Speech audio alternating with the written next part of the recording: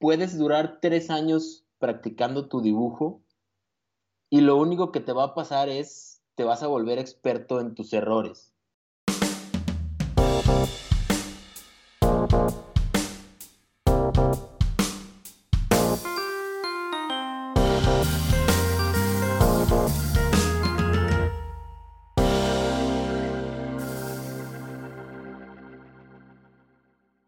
Hola amigos y amantes de la gráfica, bienvenidos al episodio número 19. Les habla su anfitrión Reinaldo Gil Zambrano, trayéndoles una nueva conversación en español con artistas del grabado que están haciendo algo más allá de lo esperado. Si no quieres perderte de nada, suscríbete ya en tu aplicación favorita donde bajas tus podcasts. Considera el apoyarnos por medio de nuestra página de Patreon. Así podemos continuar trayéndote este material gratuito cada semana. Te devolveremos el cariño con calcomanías, bolsas, un shoutout en nuestras redes sociales y nuestro eterno agradecimiento. Este y todos los días, demostrando que la gráfica está más viva que nunca. Si eres un fanático de los episodios, invítase a alguien al cual tiene curiosidad por la gráfica, o un amigo que busca aprender y practicar su oído por el español. Sigue nuestra página web www.helloprintfriend.com para ver más detalles sobre cada uno de nuestros episodios. Hello Print Friend es traído a ustedes gracias a Speedball, que ha ofrecido un amplio rango de materiales de alta calidad para la práctica de la impresión desde 1997. Productos como Arden 1618, un papel de alta calidad y bajo costo, hecho en colaboración con una fábrica de papel cerca de la ciudad de Arnhem. Artistas y maestros impresores como nuestro editor Timothy Pausek lo usan frecuentemente para sus litografías, a su vez que Miles Calvert motiva a sus estudiantes a participar en la competencia anual de Speedball Nuevas Impresiones. Así que, si estás buscando un papel económico que aguante cualquiera de tus ideas en tinta, visita speedballart.com para que sepas dónde puedes ubicarlo y empezar de una vez tu edición.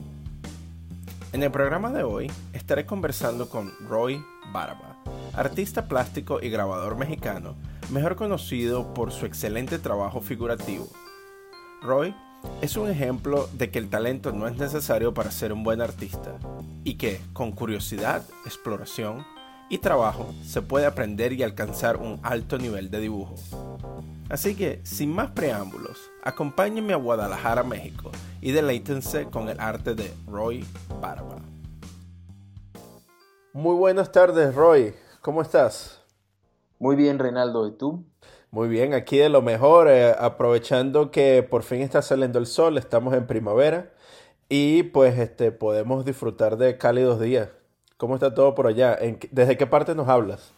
Yo estoy aquí en Guadalajara, Jalisco, México.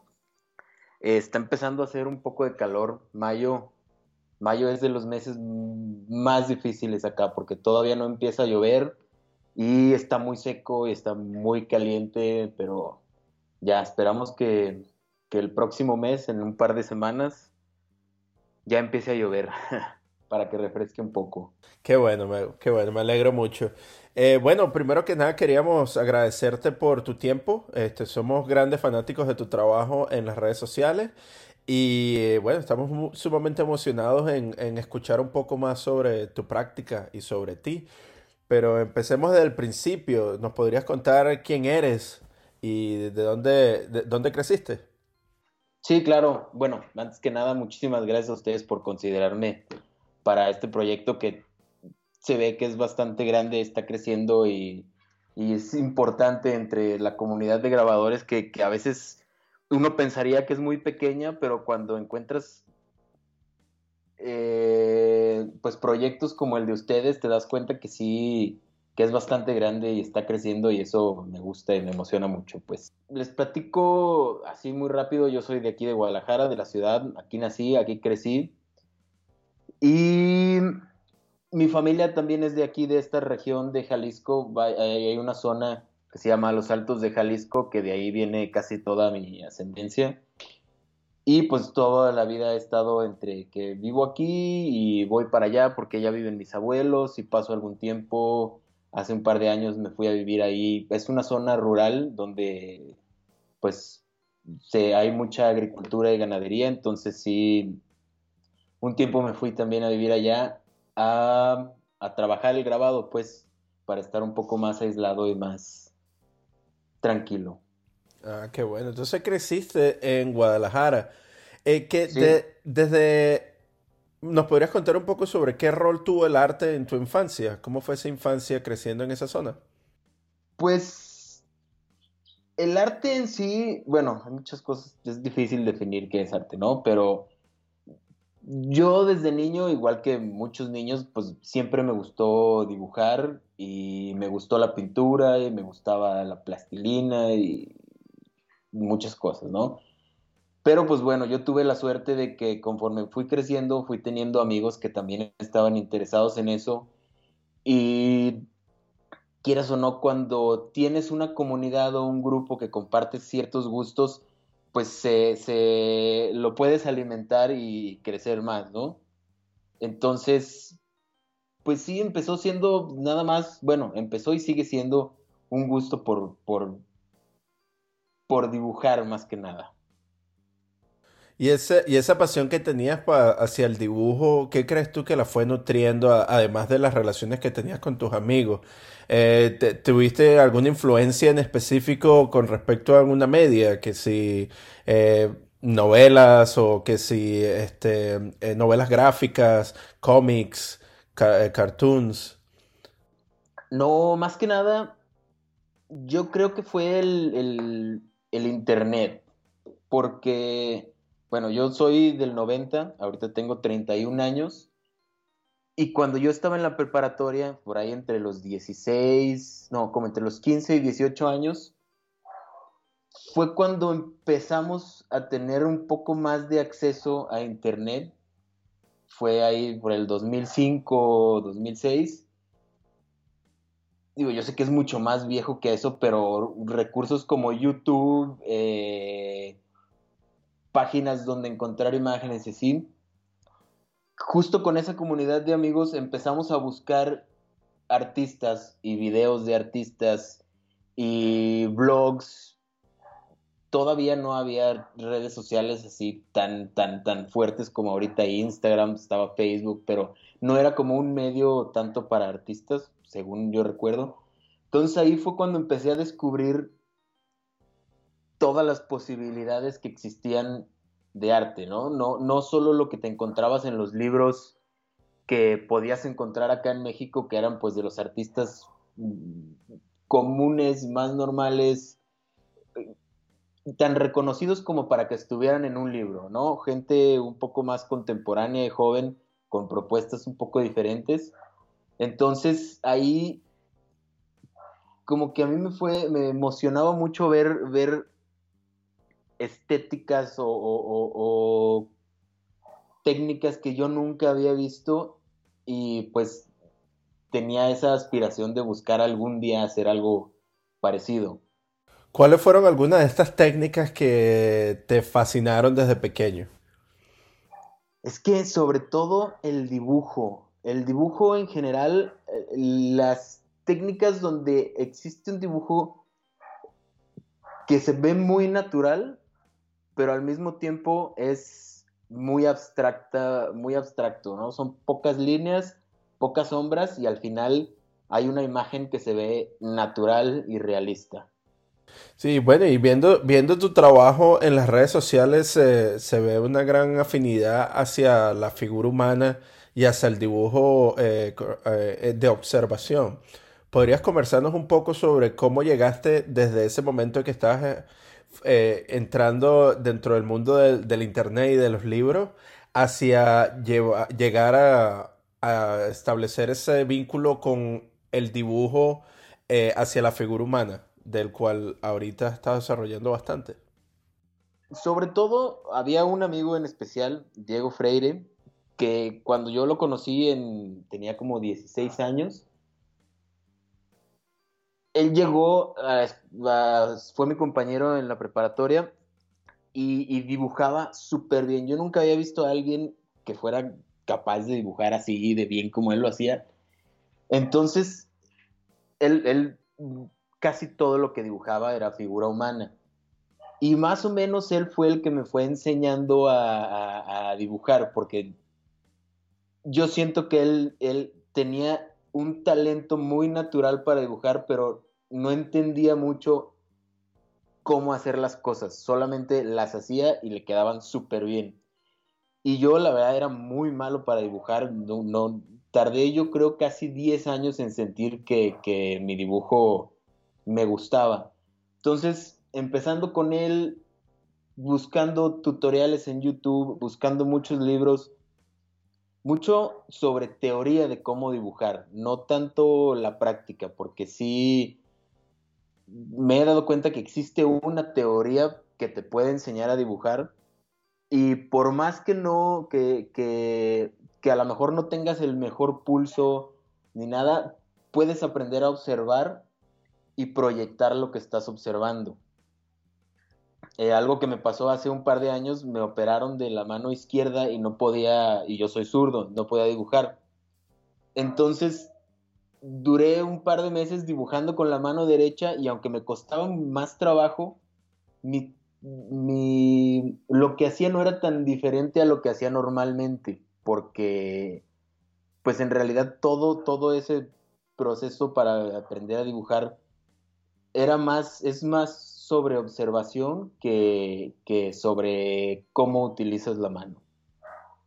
Y pues el dibujo anatómico es algo que yo creo que es una fascinación que muchos tenemos porque es algo con lo que más identificados nos podemos sentir, ¿no? Nosotros pues tenemos un cuerpo y vemos gente que tiene un cuerpo todo el tiempo y hay ciertos aspectos en esa estética que a mí siempre me han llamado mucho la atención. Si te fijas, yo no busco proyectar como una belleza muy estética o muy, ¿cómo decirlo? Muy fina, ¿no? A mí me gustan las bellezas más burdas, mm, con más defectos, con pues cosas que a lo mejor mucha gente podría considerar feas, pero es solo mi percepción de la belleza. Es interesante que mencionas que el proceso y tu travesía dentro del dibujo te ha llevado a más de 10 años de práctica, estudiando la teoría y estudiando la figura humana como una referencia, a un material de referencia para desarrollar el trabajo que utilizas hasta ahora. ¿Qué le dirías a las personas que consideran que el dibujo es algo que no es importante dentro del desarrollo artístico de una persona? Digo, al final también depende de cuál es el resultado y qué tipo de trabajo es el que quieres hacer, ¿no? Si al final pues no eres un artista figurativo, no, no tiene ninguna importancia.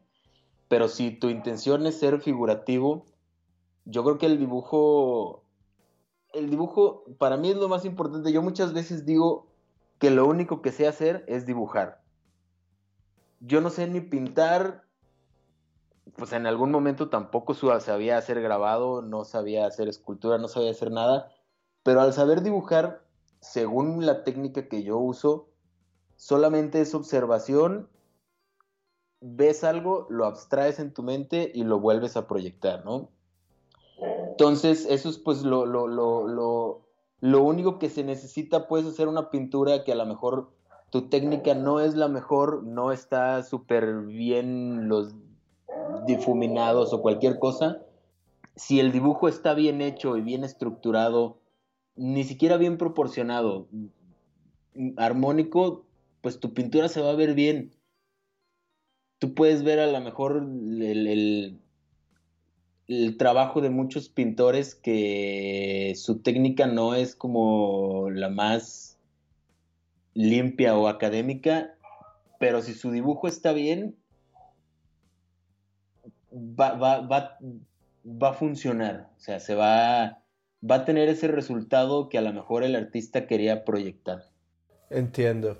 Y eso es lo que me llevaría a mi siguiente pregunta, ¿no? Que nosotros, al ver tu trabajo, nos damos cuenta que existe un desarrollo académico y tradicional, bastante fuerte dentro de la base de tu trabajo, ¿no? En lo que es la construcción de la figura, el uso de las líneas de organización, proporciones, ángulos, todo este tipo de materiales y de elementos que se utilizan de manera básica para poder establecer ciertos parámetros para que la composición de la figura y del dibujo sea lo más precisa posible. También vemos en tu trabajo que existe una fascinación de utilizar la línea, ¿no? Que desarrolla un estilo bastante característico de tu trabajo, creando una textura, ¿no? Que en lo personal pareciera un poco como digital, ¿verdad? Que hace una Sí, mucha especie... gente me pregunta Ajá, que qué software uso para hacer eso, pero pues, no todo es a mano, pues, y a ojo. exacto. Entonces es bien interesante, ¿no? Porque es como que una mezcla, ¿verdad? El uso de la línea, dándole ese tipo de textura y característica digital a algo que es sumamente orgánico. ¿Podrías comentarnos un poco sobre el uso, la importancia del uso de la línea dentro de tu trabajo? Es que a mí lo que más bueno, muchas de mis motivaciones es que cuando yo veo algo y me gusta y me hace sentir alguna emoción, porque es lo que yo aprecio en el arte, más que un mensaje verbal o un mensaje más, no sabría cómo decirlo. Pues sí, verbal, una explicación. Lo que más me gusta es lo que te transmite la estética de lo que estás viendo. De mis artistas favoritos son gente que hace imágenes pues bastante fuertes y las ves y te impactan y te hacen sentir algo, pero pues no te está transmitiendo un mensaje en sí. Y otra cosa que he notado que me gusta mucho del arte es buscar abstraer lo más posible sin que pierda la naturalidad de lo que estás copiando. Entonces, ¿qué hay más abstracto que hacer solo una línea, ¿no? Entonces, las líneas es lo más que puedes abstraer algo y el color también. Lo puedes hacer completamente binario en blanco y negro, que es pues lo que haces con el grabado en linóleo. Entonces ahí sí buscar representar algo complejo utilizando recursos muy abstractos que son las líneas y un solo tono, fue como lo que fui buscando poco a poco mientras fui desarrollando o aprendiendo sobre el grabado. ¿Y cómo fue eso? Cuéntanos un poco sobre esos inicios en el grabado. ¿Cómo llegaste al grabado? También fue todo, bueno, es que también es complicado platicarlo todo, porque cada circunstancia que he vivido hasta el día de hoy, pues me ha ido encaminando de una manera diferente hasta llegar a donde estoy, ¿no? Pero yo el grabado lo conocí muy curioso. Yo estudié la licenciatura en restauración de bienes muebles, que podría decirse que es como restauración de arte. Y en el primer semestre teníamos una clase que se llamaba diseño o no me acuerdo cómo se llamaba, pero el examen final era reproducir una obra tal cual, con la misma técnica, que se viera igual, mismos materiales y todo, que otro artista. Tú tenías la libertad de elegir al artista y la obra que quisieras. Y pues eso fue cuando yo entré a la universidad, tenía 18 o 19 años apenas, creo que 19 años. Entonces, tampoco conocía tantos artistas y me eché un clavado a internet, encontré unos grabados de Escher que me gustaron mucho y pues elegí ese, uno que son como unos peces. Bueno, casi todos son peces, ¿no? Y se lo enseñé a la maestra y me dijo, ah, ok, ¿estás seguro que quieres hacer ese? Yo dije, sí, se me hizo bien chido, me gustó muchísimo cómo se ve la composición, que sea solo blanco y negro.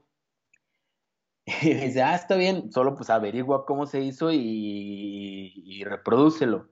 Y ahí fue cuando yo supe que existía el grabado. Antes de eso no tenía ni idea de que existía esa técnica, ni cómo funcionaba, ni nada. Entonces me gustó, tuve que conseguir pues las herramientas, los linóleos. Bueno, lo hice en linóleo, creo que ese, el original, pues está hecho en madera. Pero usé esa técnica y me gustó muchísimo. Ya después me empecé a clavar, a buscar qué otro tipo de... O sea, qué otras posibilidades podía dejar el grabado en linóleo y me encantaron. Me gusta mucho todo lo que te permite hacer algo tan simple como solo generar tono donde, o sea, sí va a haber o no va a haber tinta, ya sea el color que quieras o cómo lo trabajes. Sí, es bastante interesante ver cómo esa, primero que nada, es una transición natural del dibujo hacia el linóleo, ¿no? Porque prácticamente tú estás utilizando, creando líneas en diferentes direcciones y extrayendo material de la superficie que luego al entintarse es cuando se revela la imagen. Sí, Y tiene todo este contraste y este gran lenguaje gráfico que hace que la imagen entera se resuelva y cree estas fascinantes imágenes que son en blanco y negro, ¿no? Que nos cautivan a todos, porque el blanco y negro es una de esas cuestiones que creo que todos los humanos tienen una fascinación por ello. Sí, sobre todo cuando se utiliza papel, la tinta y el papel. Entonces, se puede notar que el proceso tuyo de desarrollo como artista ha sido uno de curiosidad y de investigación. Más que tú has ido indagando en todas estas diferentes técnicas por medio de tu propia exploración y por medio de tu propia investigación, por medio del internet y también por los libros, buscando la información que vaya a sustentar esas ideas y te revelen cómo realizar este tipo de imágenes. ¿Fue algún proceso parecido este que tuviste de investigación con respecto a la escultura también? sí, pues en general la carrera de restauración es muy interesante, dura 5 años, es una carga de materias grandísimas, son muchísimas materias las que llevas por semestre. Entonces, el primer semestre es generalmente mucha ciencia y teoría. El segundo semestre estudias cerámica, entonces durante el semestre de cerámica aprendes de historia, aprendes de técnicas, aprendes de materiales, aprendes de restauración. Entonces te tienes que aprender lo más posible sobre esa técnica o sobre ese material más bien. Y justo en el semestre donde estudié cerámica, pues visitamos los talleres de muchos ceramistas y me encantó. Eso fue pues muchísimo antes de que empezara a trabajar grabado formalmente. Yo en un inicio lo que quería hacer era, o lo que quiero ser todavía, tengo tiempo, era ser escultor más que ser grabador. Pues las cosas me fueron trayendo a hacer cada vez más el grabado, pero bueno, sí, sí, la escultura, en general, todo lo que sé hacer de arte ha sido muy autodidacta, viendo tutoriales, libros u observando a otros artistas e intentando copiar o hacer lo que ellos hacían. Entonces, pues sí, empecé con la cerámica, empecé haciendo jarritos, platitos y luego lo transformé a escultura y luego la escultura ya me empezó a mover un poco más hacia la anatomía porque la escultura que más me gusta es la de figura anatómica. Entonces ahí sí, pues mi incursión en la anatomía en realidad fue desde la escultura. Por eso lo que comentabas hace rato de que muchos de los trabajos que hago parecen tridimensionales, es porque intento imaginarme mucho las formas como si fueran algo tridimensional y las líneas que hago muchas veces es como si fueran rodeando la forma de lo que se está haciendo, ¿no? Como si fuera un brazo, pues las líneas van a irse proyectando como si fueran yendo alrededor de ese brazo o una pierna o cualquier parte o sea, del cuerpo humano. Claro, sí, que es el uso de la línea direccional, ¿no? Que Direccional, ayuda a exactamente. crear este tipo de volumen Sí, sí, dentro de la sí. figura. Que eso también, cuando hablas sobre la escultura y cómo la escultura te llevó hacia la figura humana, tiene muchísimo sentido, porque cuando yo veo tus pinturas y tus dibujos, tienes, afianzas muchísimo el núcleo de la sombra, ¿verdad? Ah, sí. Esa fue una de las cosas que me cautivó directamente cuando vi tu trabajo. Ese núcleo de la sombra bien definido, sumamente rico, que crea esa ilusión de tridimensionalidad dentro del trabajo. ¿Cómo llegaste tú a eso, a afianzarte dentro de esa parte del núcleo de la sombra para el desarrollo de tus dibujos? No sé, es que el núcleo de la sombra fue algo que el día que lo entendí, para mí se abrió como, como si se hubiera roto algo que me impedía ver las cosas de esa manera y de ahí en adelante me encantó y dije, es que esto te ayuda a simplificar todo todavía más, ¿no? Porque en realidad puedes separar solamente en dos tonos algo y darle muchísimo volumen, nada más marcando los núcleos de las sombras. Eso creo que me lo explicó algún amigo alguna vez. Después bajé un PDF como de 2 hojas, así, ni siquiera sé quién lo escribió, era un PDF super X, donde explicaban más o menos cómo separar las sombras y usar el núcleo. Y ya de ahí en adelante me casé con eso, es algo que me gusta muchísimo representar. Y desde que tomo las fotografías para mis referencias o cuando trabajo con una referencia en vivo, intento que solo se esté usando una luz para que sea muy marcado ese núcleo. Sí, es sumamente efectivo. Efectivo y fascinante porque al ver tu trabajo, la verdad es que son figuras sumamente simples, ¿no? Y naturales.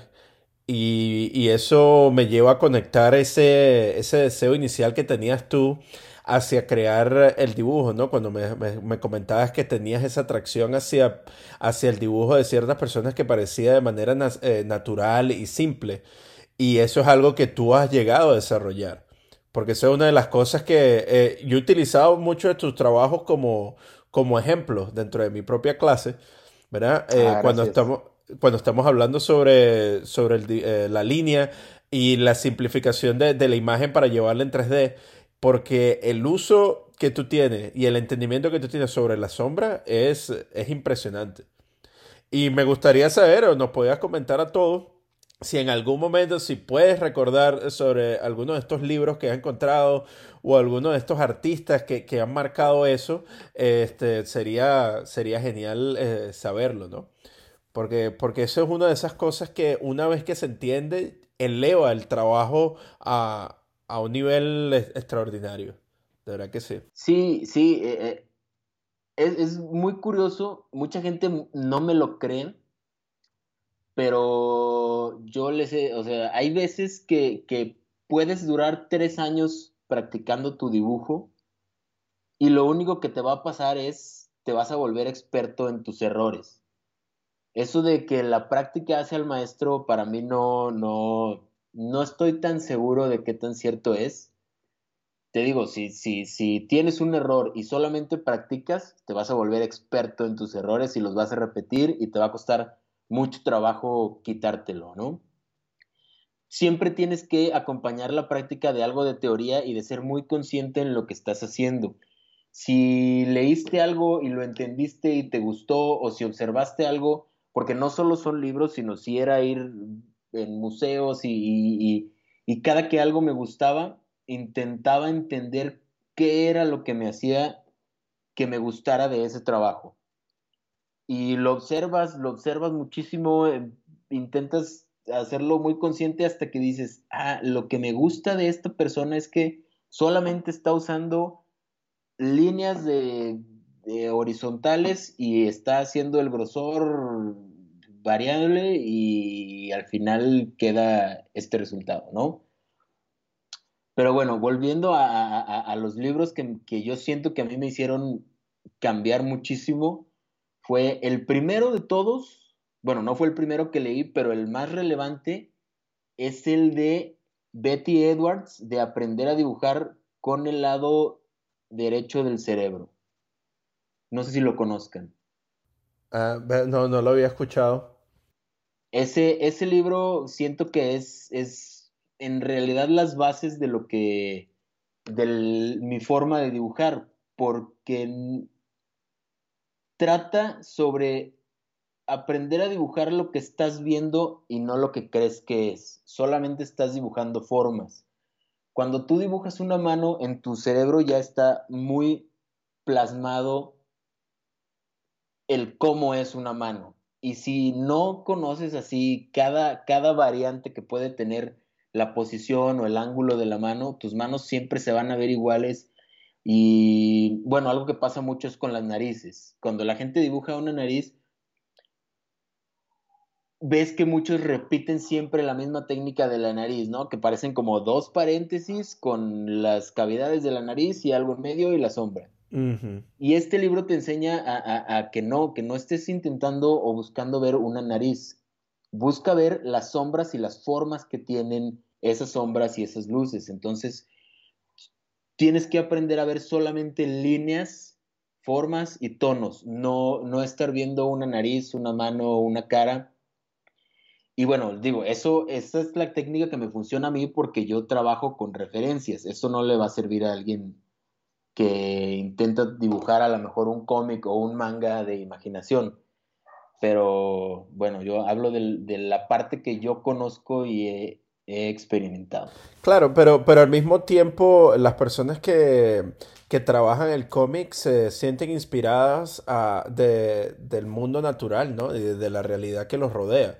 Entonces, teniendo este entendimiento hacia cómo funciona el valor, la interacción de Ujú. los objetos con respecto a la luz, entender las sombras, entender el volumen, todo eso es algo que queda, que puede ser utilizado luego cuando se crean los cómics, ¿verdad? Porque si Sí, quieres intensificar algún momento, hacer algo mucho más dramático, hacer algo en escala, hacer algo en perspectiva, todo eso va a tener una referencia que viene del dibujo de observación, ¿verdad?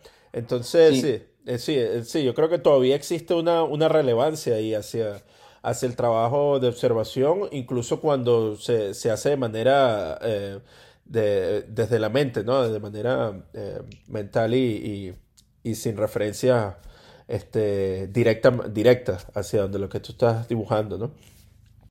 sí, claro.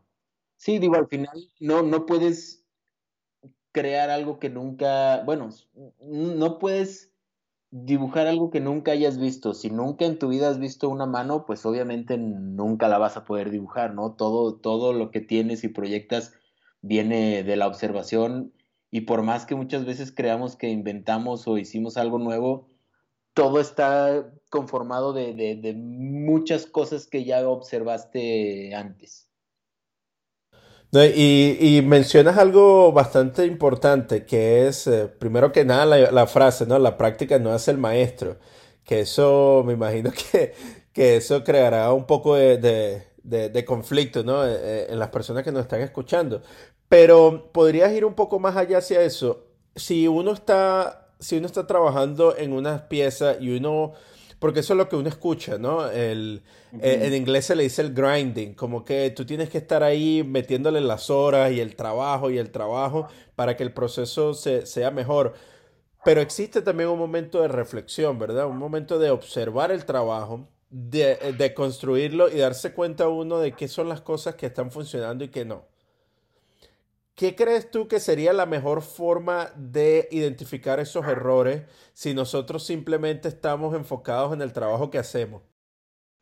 Bueno, yo creo que sí es muy importante a lo mejor no que retroalimentarte con alguien más, lo podrías hacer tú solo, pero sí buscar mucho comparar o inspirarte en otras cosas. Porque, digo, no quiero decir que la práctica no sea importante, más bien lo que a lo mejor quise decir es, solo la práctica no es lo mejor. Una práctica sin retroalimentación o sin nueva información no va, pues te va a volver un maestro y un experto en lo que ya sabes, pero tu crecimiento a lo mejor no va a ser, no va a ser el mismo. Y otra de las cosas que a mí me sirve y que siento que la mayoría de la gente que es autodidacta es, tenemos que buscar copiar de otros lugares. Copiar a lo mejor del cine, de otros artistas, de otros dibujantes. Buscar, si tus manos no te gustan o cómo dibujan las manos, busca a un artista que sí te guste cómo las dibuja. Entiende qué es lo que hace ese artista, intenta dibujar unas manos utilizando la técnica que él pudo haber utilizado hasta que encuentres cómo y lo logres no reproducir tal cual, pero sí logres alimentarte de lo suyo, ¿no? Ujú. Y es lo que dicen también por ahí, si tú, el que va y le copia a una persona es un imitador, pero el que va y le copia a 100 es un genio, porque pues eso pasa mucho en el cine, ¿no? Una referencia es Tarantino.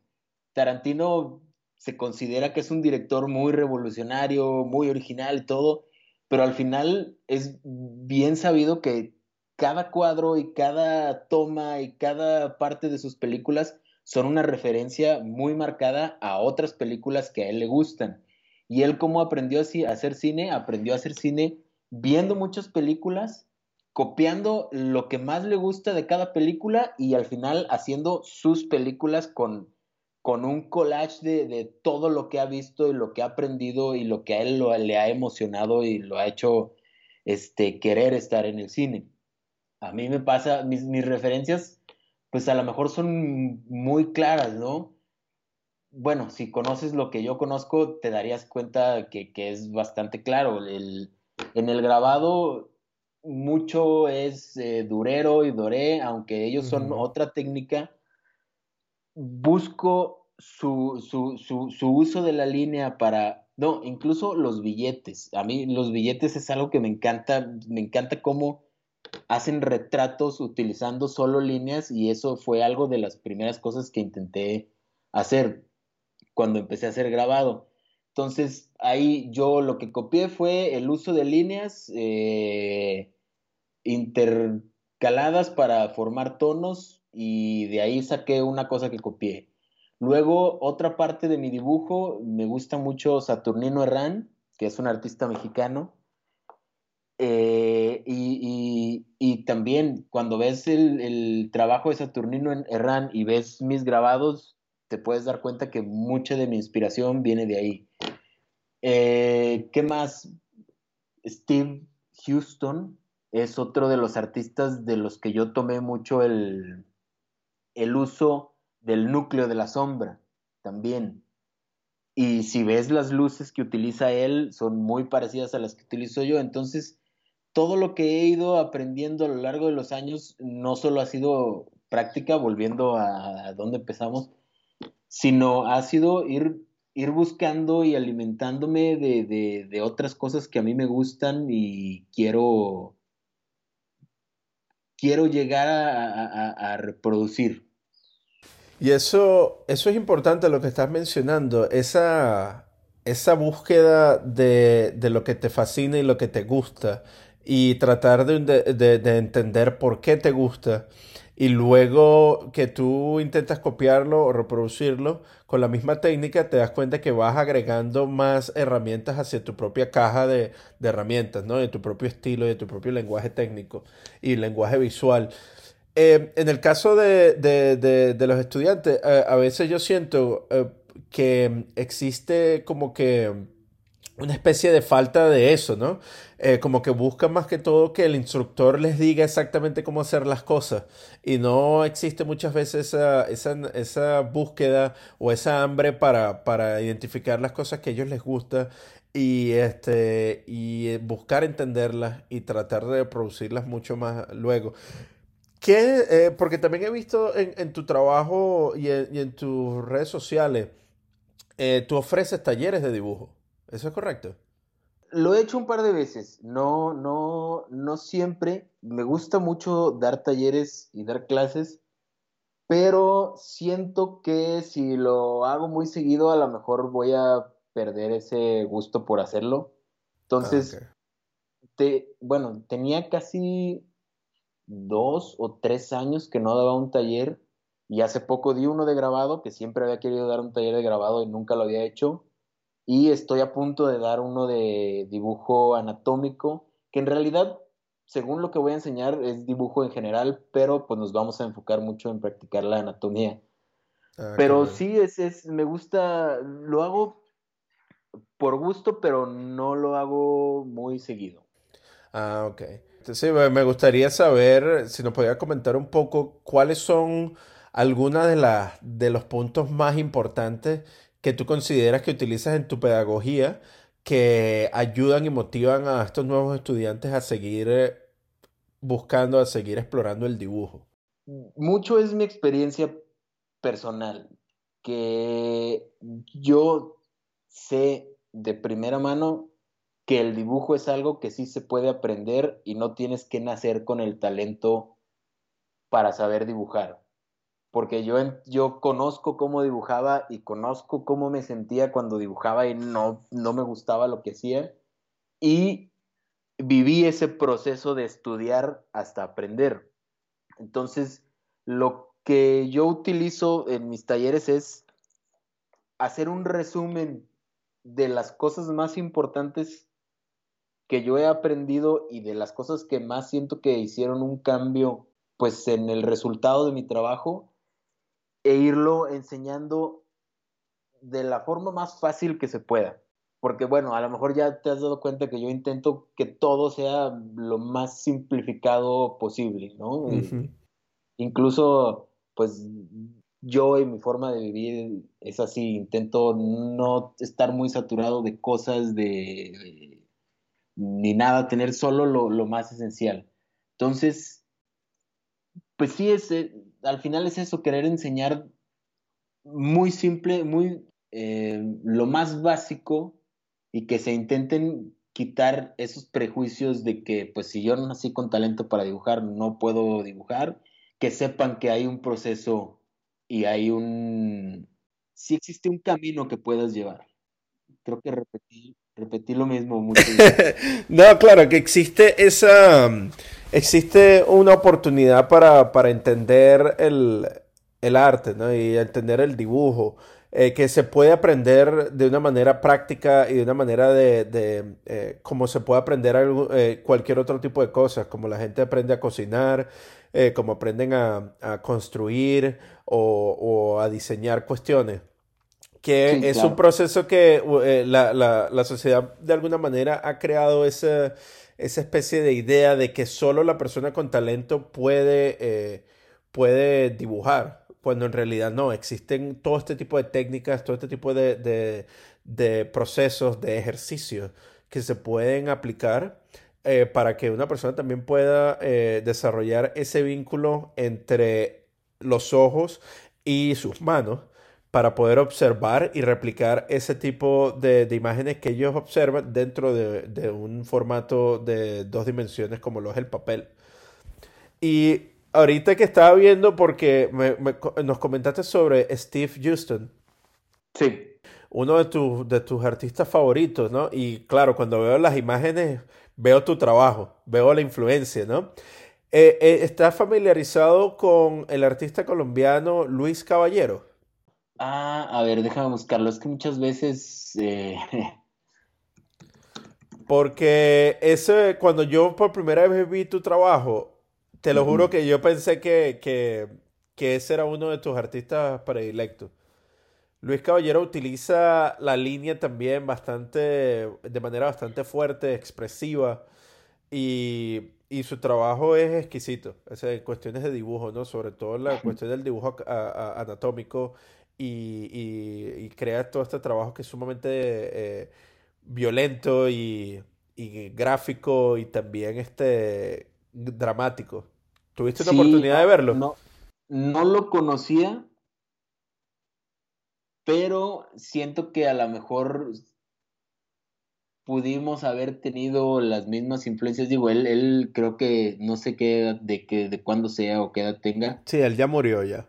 pero pues sí, a lo mejor él estaba muy inspirado en los grabados y los dibujos de Rubens y sí, más como los grabados de Rubens y algo de Goya, ¿no? Ujú. Que Sí. pues pudo haber sido algo que a mí también me influyó, pero sí, la verdad sí me gusta mucho. Y bueno, Steve Houston tampoco te puedo decir que es de mis artistas favoritos, o sea, fue algo me gusta mucho y sí tengo mucha influencia de su dibujo y todo, pero no sé si te ha pasado que conforme pasa el tiempo, artistas que te gustaban mucho ahora ya no te gustan tanto o ya te parecen como menos relevantes. Claro. Sí, pero entonces, claro, porque uno siempre está evolucionando, ¿no? Uno se está reinventando en todo momento y esos artistas aparecieron para satisfacer y para enseñarte algo específico durante tu trayectoria y Sí, ahora estás exacto. en otra cosa. Pero me gustaría saber, cuáles son los artistas que ahora, hoy en día, están motivando el trabajo de Roy Barba. Hoy en día, por ejemplo, ahorita, pues tú sabes, Instagram hay muchísimas posibilidades de encontrar artistas que a lo mejor tienen 20 años y viven en Rusia y hacen cosas que hace 30 años jamás hubieras podido tener acceso a ellas. Ay, no sé, ahorita hay un artista que me gusta mucho, que estoy intentando aprender un poco de él, que se llama Benjamin Björklund, no sé si lo conozcan.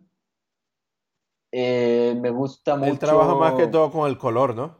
con el color, sí. Sí, ahorita estoy intentando aprender usar acuarela y dibujo, la combinación de acuarela y dibujo. Ah, ahí también, esta es otra de la que me estoy inspirando mucho ahorita. Es una mexicana que se llama, bueno, en Instagram está como Kikis1313, es K y latina KYZ 1313. Ella utiliza mucho la acuarela combinada con grafito y me encanta su trabajo, a pesar de que es muy fuerte y muy difícil de ver, su técnica me gusta muchísimo. Grabado, grabado ahorita no tanto, pero no sé, es que a lo mejor siento que va a haber muchos que no te voy a decir porque No, se me van tranquilo. a pasar. Claro. Ahorita estoy diciendo nada más como los que me están saliendo a la mente rápido. Pero eso es sumamente importante, ¿no? Porque alguien que estaba buscando en libros, que buscaba videos, ¿no? De manera para hacer tu propia educación, ¿no? En este sentido, ahora utiliza las redes sociales como una forma de conseguir también inspiración y referencia.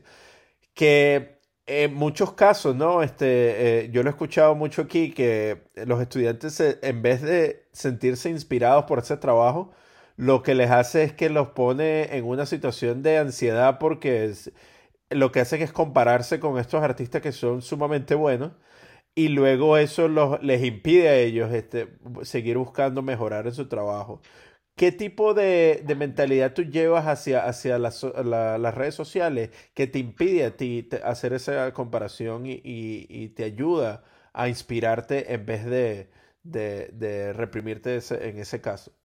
Ah, no sé, porque creo que todos los que usamos redes sociales sufrimos de ese fenómeno, ¿no? De que las redes sociales suelen ser muy aspiracionales Y a lo mejor si no es tu intención ser artista y tú quieres ser chef y tener un restaurante, seguir restaurantes en redes sociales o te puede inspirar o te puede frustrar, ¿no? Si eres una persona más ordinaria que no tiene aspiraciones de ese tipo, pero sigues redes sociales, a lo mejor el físico de otras personas te va a frustrar y te va a hacer sentirte mal con tu físico o con el dinero que tiene alguien más y tú no. No sé, siento que todos podemos caer en eso y a mí honestamente me ha pasado, pero más en cuestión de que sigo otros artistas y veo y digo, es que esta persona expone una vez al mes en 3 países diferentes y ya lo invitaron a una revista y ya lo invitaron a este otro lugar y ya le patrocinaron un proyecto y ya puso una escultura, o sea, como que no tanto el resultado del trabajo, sino la trayectoria de los artistas, a mí a veces sí pues me genera cierta, ¿cómo decirlo? Pues sí, inseguridad, ¿no? Y creo que es lo que le pasa a mucha gente, repito. Pero, pues, intentar entender si seguir a ciertas cosas te inspira o te causa frustración y pues dejar de seguir lo que no te está alimentando, ¿no? Si hay un artista que sí te alimenta su forma de trabajar y la estética y sientes que puedes tomar algo bueno de él, pues seguirlo y estar al tanto de lo que hace. Si hay otra persona que a lo mejor dices, es que yo dibujo mejor que él, pero a él le va mejor que a mí, o cada que sube algo nada más te está causando algo que no es positivo, pues sí, dejar de seguirlo, ¿no? Bien, y también, Roy, te quería preguntar con respecto a tu proceso del grabado y Sí. sobre los rituales, ¿no? Una de las cosas que ha sido fascinante en escuchar todos estos diferentes artistas que hemos tenido la oportunidad de conversar con ellos sobre sus rituales y sobre su proceso del trabajo. ¿Cuál sería podrías describirnos un poco sobre tu forma y tu proceso para realizar un linóleo? ¿Qué tipo de rituales tú utilizas para el proceso y el desarrollo de tu obra gráfica?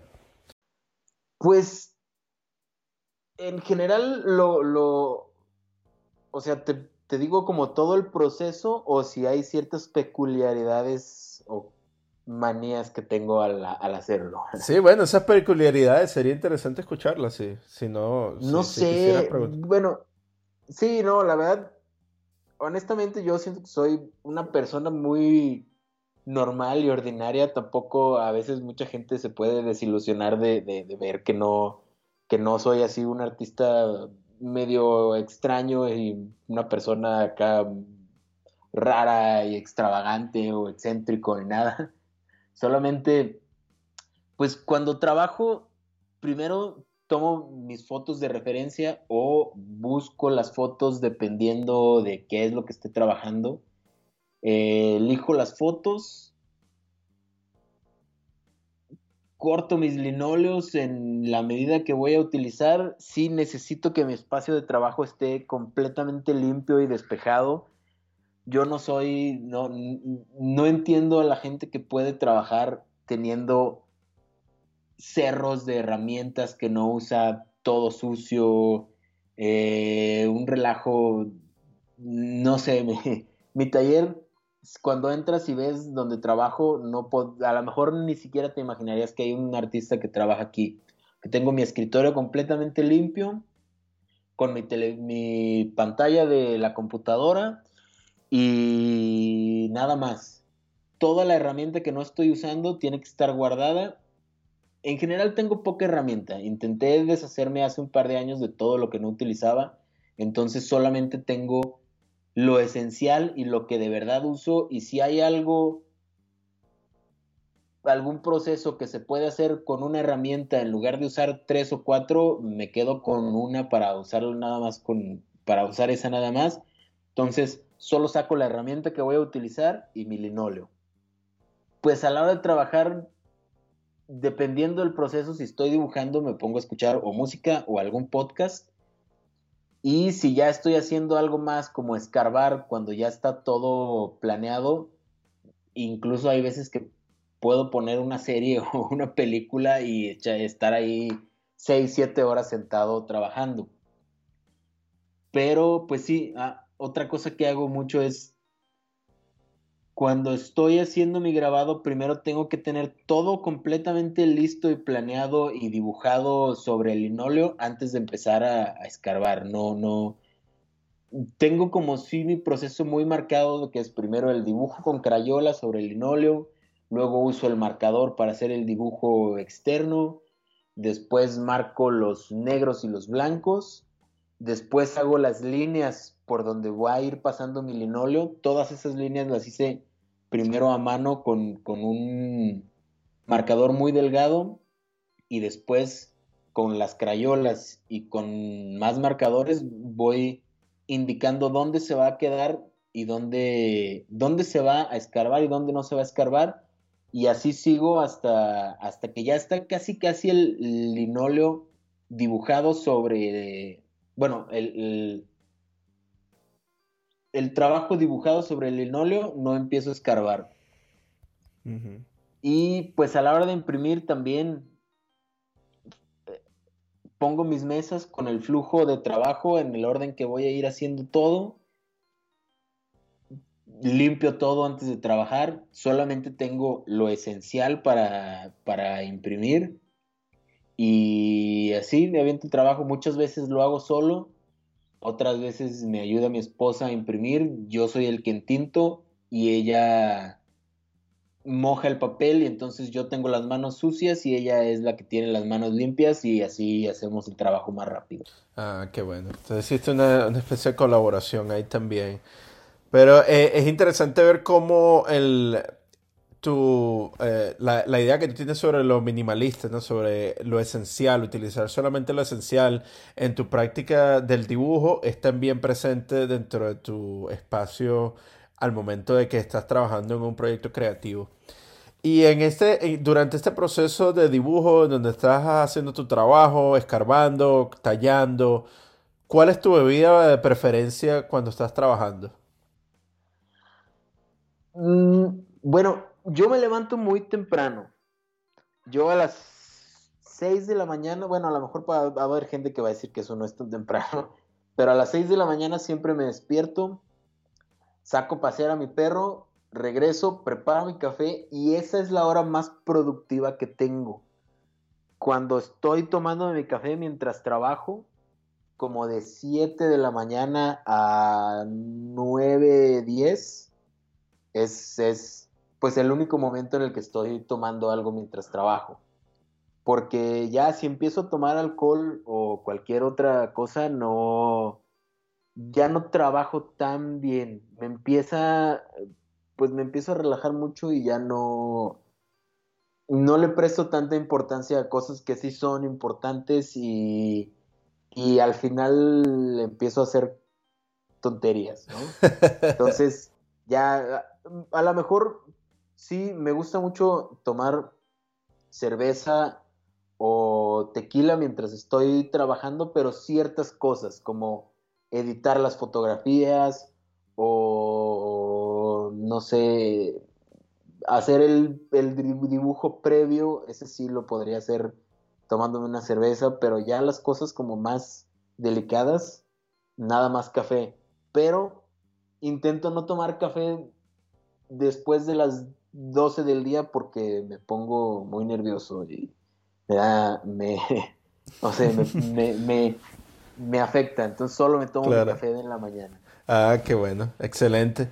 Y en esa misma nota, ¿podrías compartirnos cuál es tu receta personal para curar la cruda? Es facilísimo. Otra cerveza. Hay gente que no lo puede concebir, pero si yo me despierto crudo, lo que más se me antoja es una cerveza y mm, digo, hay veces que no lo hago, pero si por mí fuera, desde que me levanto me tomaría la cerveza. A veces me espero Sí, para pagar un poco la penitencia hasta las 10 de la mañana y a las 10 ya desayunar torta ahogada, que es un platillo típico de mi ciudad, Ujú. y una o dos cervezas. La torta ahogada, ese es como un sándwich, ¿no? Es como un sándwich de carne de puerco con una salsa de tomate y mucho picante. Wow. Y Sí, después, ajá. solo se da aquí en mi ciudad por el tipo de pan que se utiliza y sí es como algo muy tradicional de aquí. Pues yo las había escuchado, las tortas, las famosas tortas de jamón que el Chavo del Ocho y Kiko Ah, comían, ¿no? Pero me acuerdo que yo tuve un compañero de cuarto llamado Luna y ajá, él le gustaba mucho las tortas ahogadas y nos ¿era de conversaba, Guadalajara? yo creo que sí, pero no recuerdo muy bien de qué parte, pero me acuerdo que él hablaba de que iba al sitio y le preguntaba a la doña y le decía, no, démela bien ahogada. Entonces Sí, sí, agarraban ese sí. sándwich y lo metían en la salsa y lo bañaban Sí, en esa salsa hasta que, bueno, pues hasta que ese pan quedaba saturado así de esa salsa picante y eso era lo que le gustaba a él, ¿no? sí, es que hay algo que no entiende la gente que no es mexicana acerca del picante y no es que los mexicanos no nos enchilemos cuando comemos cosas picantes. Es que comemos cosas picantes y nos gusta estar enchilados. Disfrutamos sentir eso. Entonces, pues cuando me ha tocado que viene gente a México y ve que estamos comiendo eso y estamos enchiladísimos, dice, es que ¿por qué se lo comen si está enchiloso? Es que nos gusta, lo disfrutamos, es parte de pues de nuestras tradiciones, digo, no todos los mexicanos, pero habemos algunos que sí nos gusta esa sensación. Claro, sí, la idiosincrasia, ¿verdad? No, eso está bien, porque me acuerdo cuando yo tuve la oportunidad de viajar a la Ciudad de México en el 2017, andaba yo en la buseta, en el autobús, y vi a un niño, yo diría que tenía 3 o 4 años, y estaba comiéndose una de esas paletas, esas chupetas que a ustedes les gusta, y la Sí, estaba bañando, la metía en este sobrecito con ají piquín. sí, sí, Y sí. se la comía como si nada. Y yo en ese momento tenía 2 días que había llegado y ya tenía el estómago pero en fuego, ¿no? De todo lo que había consumido porque no estaba acostumbrado a eso. Sí, hay cosas que para nosotros son muy normales que para los extranjeros son aberrantes, como ponerle picante al mango y a la fruta, o los dulces, incluso hay muchos dulces, muchos caramelos de niños que son muy picantes, pero sobre todo la fruta. La gente a veces dice, es que ¿cómo le puedes poner picante hasta la fruta, ¿no? El mango, que es pues una fruta que no existe en todo el mundo, hay lugares donde es bastante complicado de conseguir y muy costoso. No, nosotros lo podemos agarrar y llenarlo de chile y limón y sal y echarlo a perder. Claro, Pero o pues no. sea, echarlo a perder, como que dice, sí, no, sobre todo el mango verde. Te podría decir que en Venezuela lo consumíamos bastante con adobo, con sal y con pimienta. Nunca, porque nunca lo había probado con salsa picante hasta que fui a Costa Rica.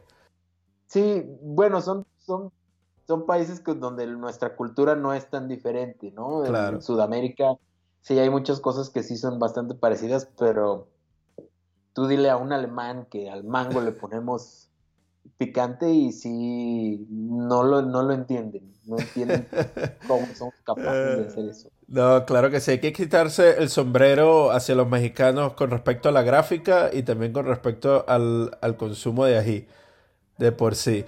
Bueno, Sí, y aprovechamos esta nota, Roy, sí, para concluir un poco nuestra conversación, pero sin antes invitarte a que utilices nuestro espacio para promover tu trabajo. Entonces, si nos podrías comentar dónde podemos encontrar tu trabajo, tus redes sociales, tu página web, y después que nos comentes un poco sobre qué proyecto estás trabajando ahorita, sería excelente para concluir nuestra conversación.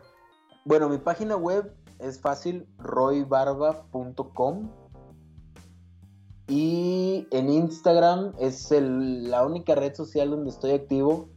Por lo mismo que ya se han dado cuenta, me gusta que todo sea lo más simple posible. Solamente uso Instagram, no quiero tener...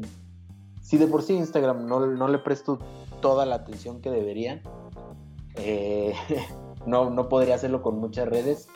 En Instagram estoy como Roy-Barba-. Pues proyectos que tenga ahorita, no tengo ninguno en específico de alguna exposición o algo. Justo me acabo de mudar a... bueno, no, sí. Acabo de mudarme a un taller que tiene una galería donde estoy empezando a trabajar, que se llama Estudio Libertad. Y pues hay varios artistas trabajando ahí. Mi taller de grabado lo tuve mucho tiempo en Arandas, que es el pueblo de donde son mis abuelos, que es como a 1 hora y media, 2 horas de aquí de Guadalajara. Y justo ahorita quiero empezar a trabajar con otros artistas ya más reconocidos aquí en mi ciudad, pero que nunca se han adentrado a la gráfica. Entonces quiero invitarlos a que empiecen a trabajar en linóleo y hacer, ¿cómo se llama? Ayudarlos a hacer las ediciones y que conozcan y se animen a hacerlo, porque muchas veces es complicado empezar a hacer algo así si no tienes alguien con una prensa y alguien que sepa, ¿no? No es tan fácil que se adentren solos. Exacto. Bueno, de verdad que muchísimas gracias, Roy, por tu tiempo y por compartir un poco más sobre tu trabajo y sobre tu travesía dentro del mundo de las artes. Seguiremos con un ojo en el Instagram a la expectativa de tus nuevos proyectos y de tus fascinantes grabados que has estado desarrollando hasta ahorita. Y de verdad que muchísimas gracias por todo, por la inspiración, y te deseamos lo mejor en futuros proyectos. No, muchas gracias a ustedes y lo mismo, espero que siga creciendo ese proyecto y la comunidad que están generando alrededor. Es muy interesante, algo que a lo mejor era muy underground, ahorita ya está volviendo, lo está empezando a conocer más gente. Bueno, este ha sido nuestro episodio del día. Acompáñenos la siguiente semana, donde traeremos una nueva conversación. Este episodio fue escrito y editado por mí, Reinaldo Gil Zambrano, producido por Miranda Metcalf, con ayuda de Timothy Palsek, y música de Joshua Weber. Mil gracias y hasta la próxima.